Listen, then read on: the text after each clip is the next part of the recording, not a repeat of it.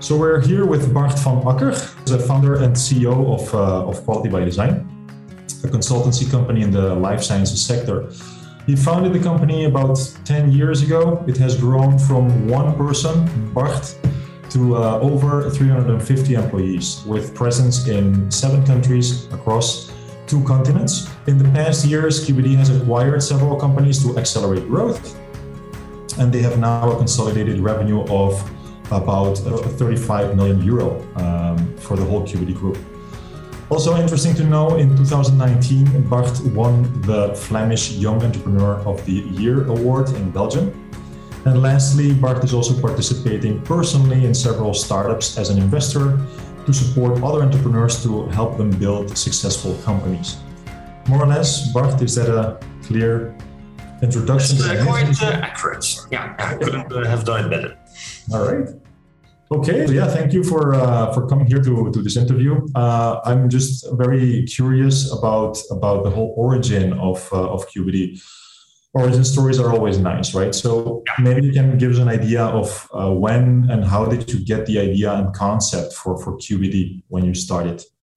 Yeah. So the thing is that I'm a bioengineer from education. So I'm bioengineer, cell and gene biotechnology. So my interest and my background is also completely focused on the life science industry, the sector where I think all the companies where I participate in or I have started are all focusing on that specific niche, the life sciences. And when I started my career, I started working at big pharmaceutical companies as a consultant. I was doing that for a big IT company. And became the business unit manager and a director there. But at that time, I was already seeing that if you can really focus a company specifically on that life science sector, that there would be a lot of opportunities. I personally always saw that life sciences and healthcare and making people better, that market at that time, in 2010, was still quite small, and that it was going to grow in the coming years. And still, if you look at it nowadays, it has become much more complex, but still,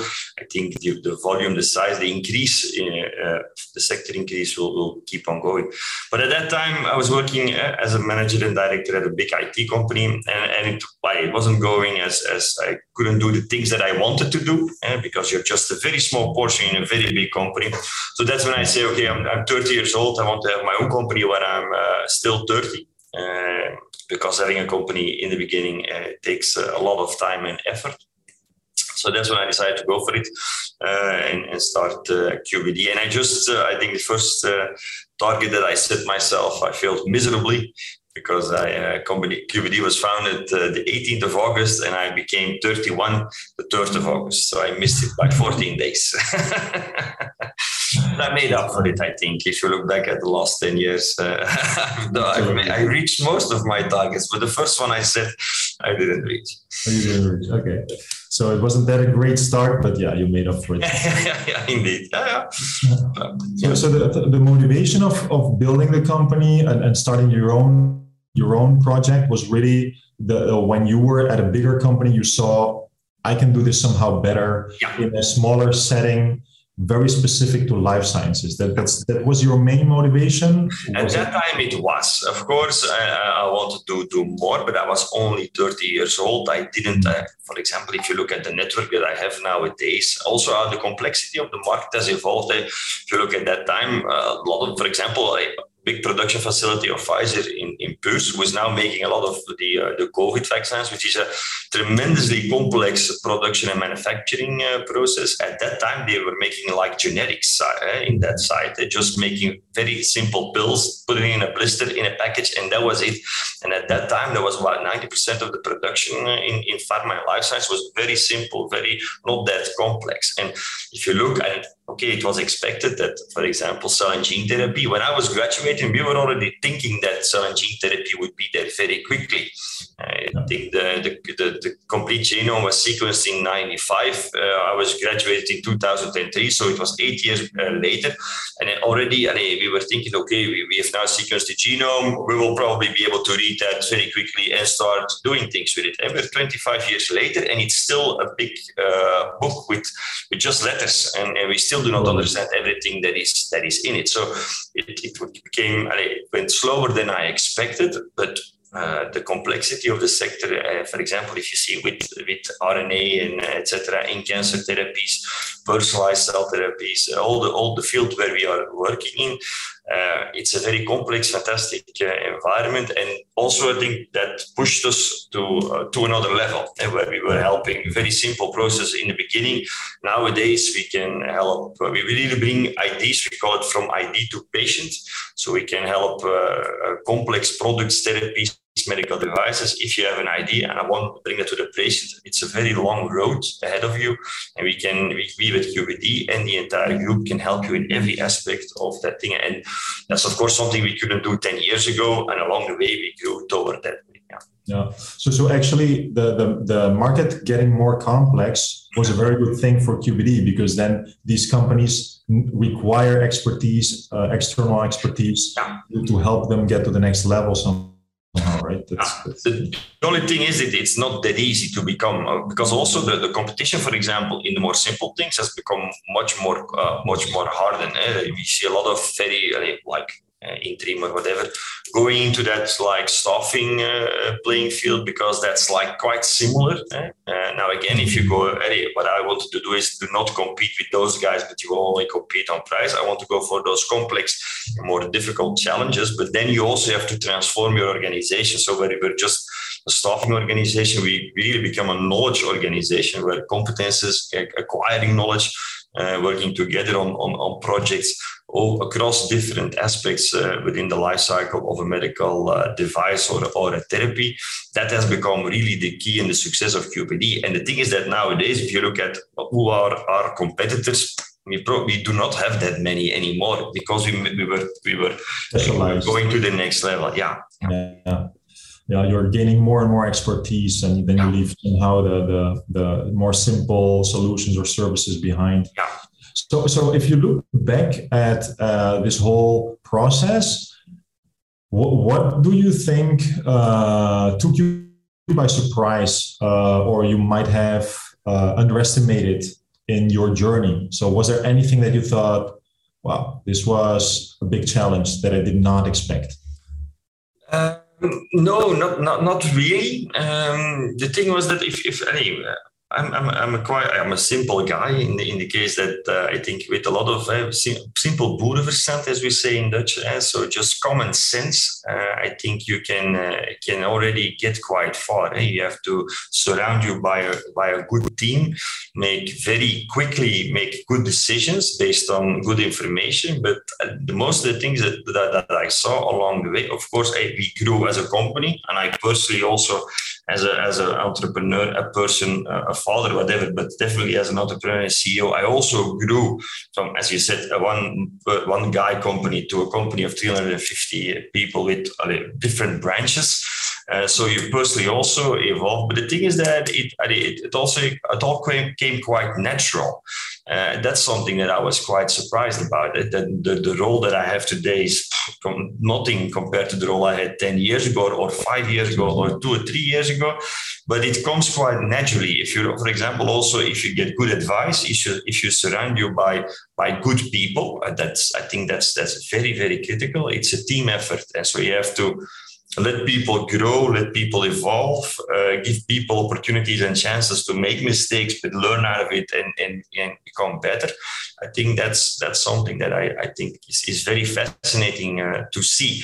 But along the way, I can't say that was really the thing that was most. If you look back at it, what I'm really surprised about is the fact is what if you look back in what we did as a team in 10 years.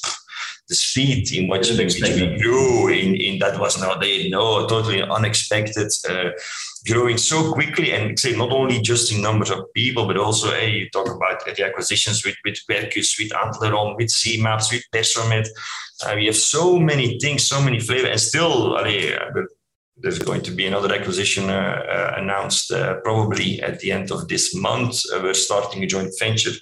Also, probably this year, we'll probably do another acquisition. So things are going only faster, and I'm very curious to see where this will end.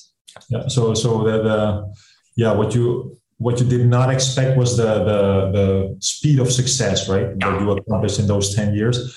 If you look at what they always say to young entrepreneurs is that you have a specific skill set at that moment, and you have to think about what person do I need to become to really lead that company. Was that something that was, a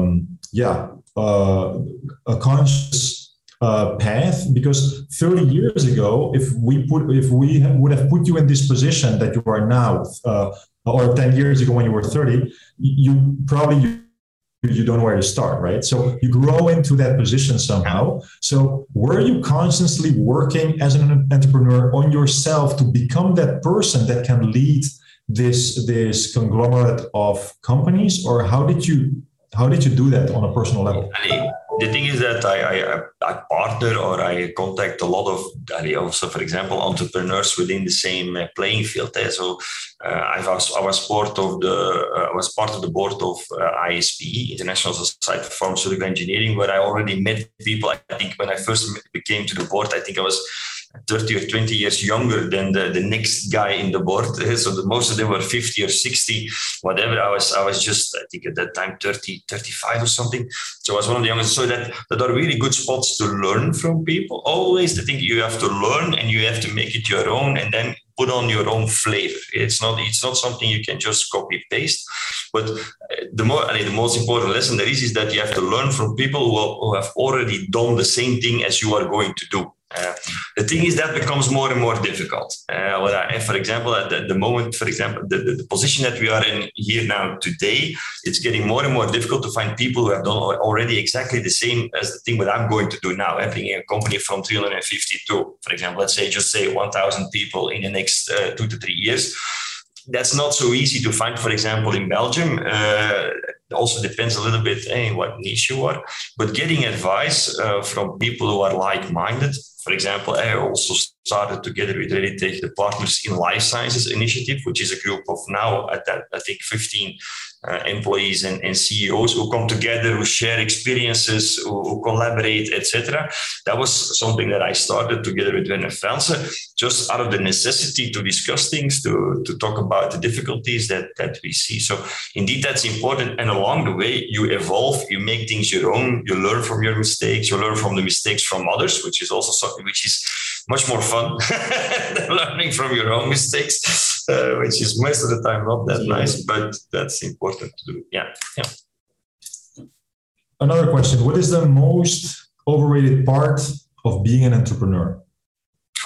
It's the fact that for example, if you look at how an entrepreneur nowadays is perceived, now it's like you're almost like, if you're a successful entrepreneur, you're almost like a rock star or something. People think it's very fancy to do. That thing is 10 years ago, that was not the case.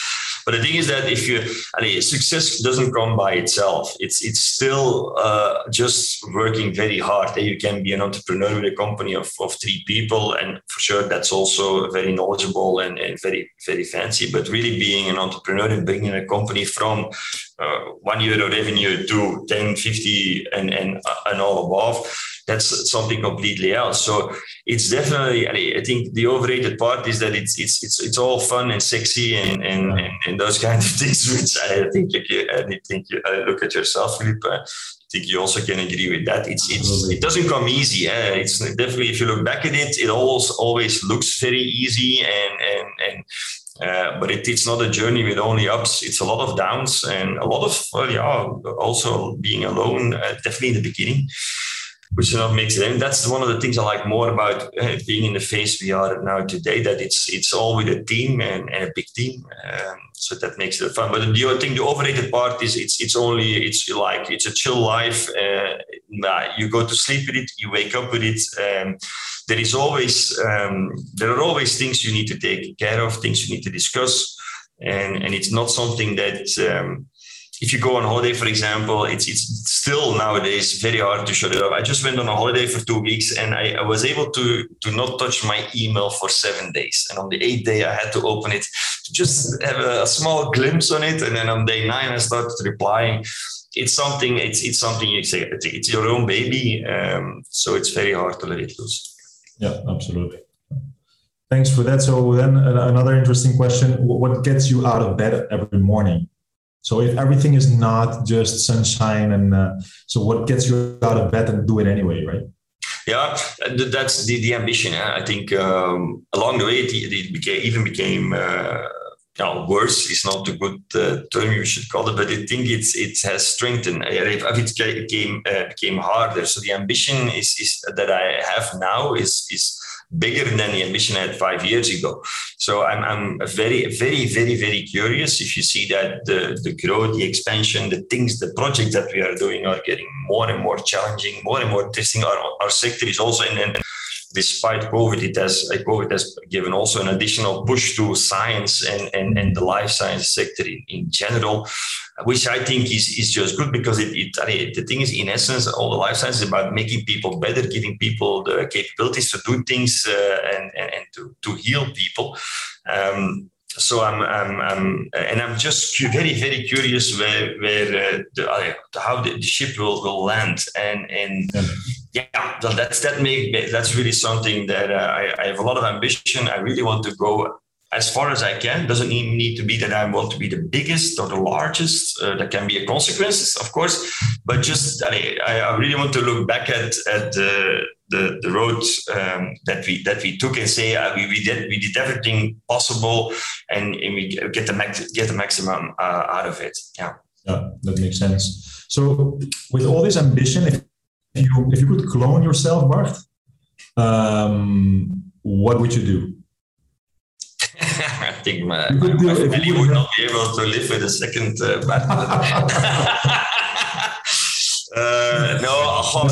you would have much more time, twice the amount of throughput. The thing is, for the company, the thing is also, it's not that I think I already mentioned that if you look at all the participation that we have, I'm not the type of guy that needs 5 houses and etc.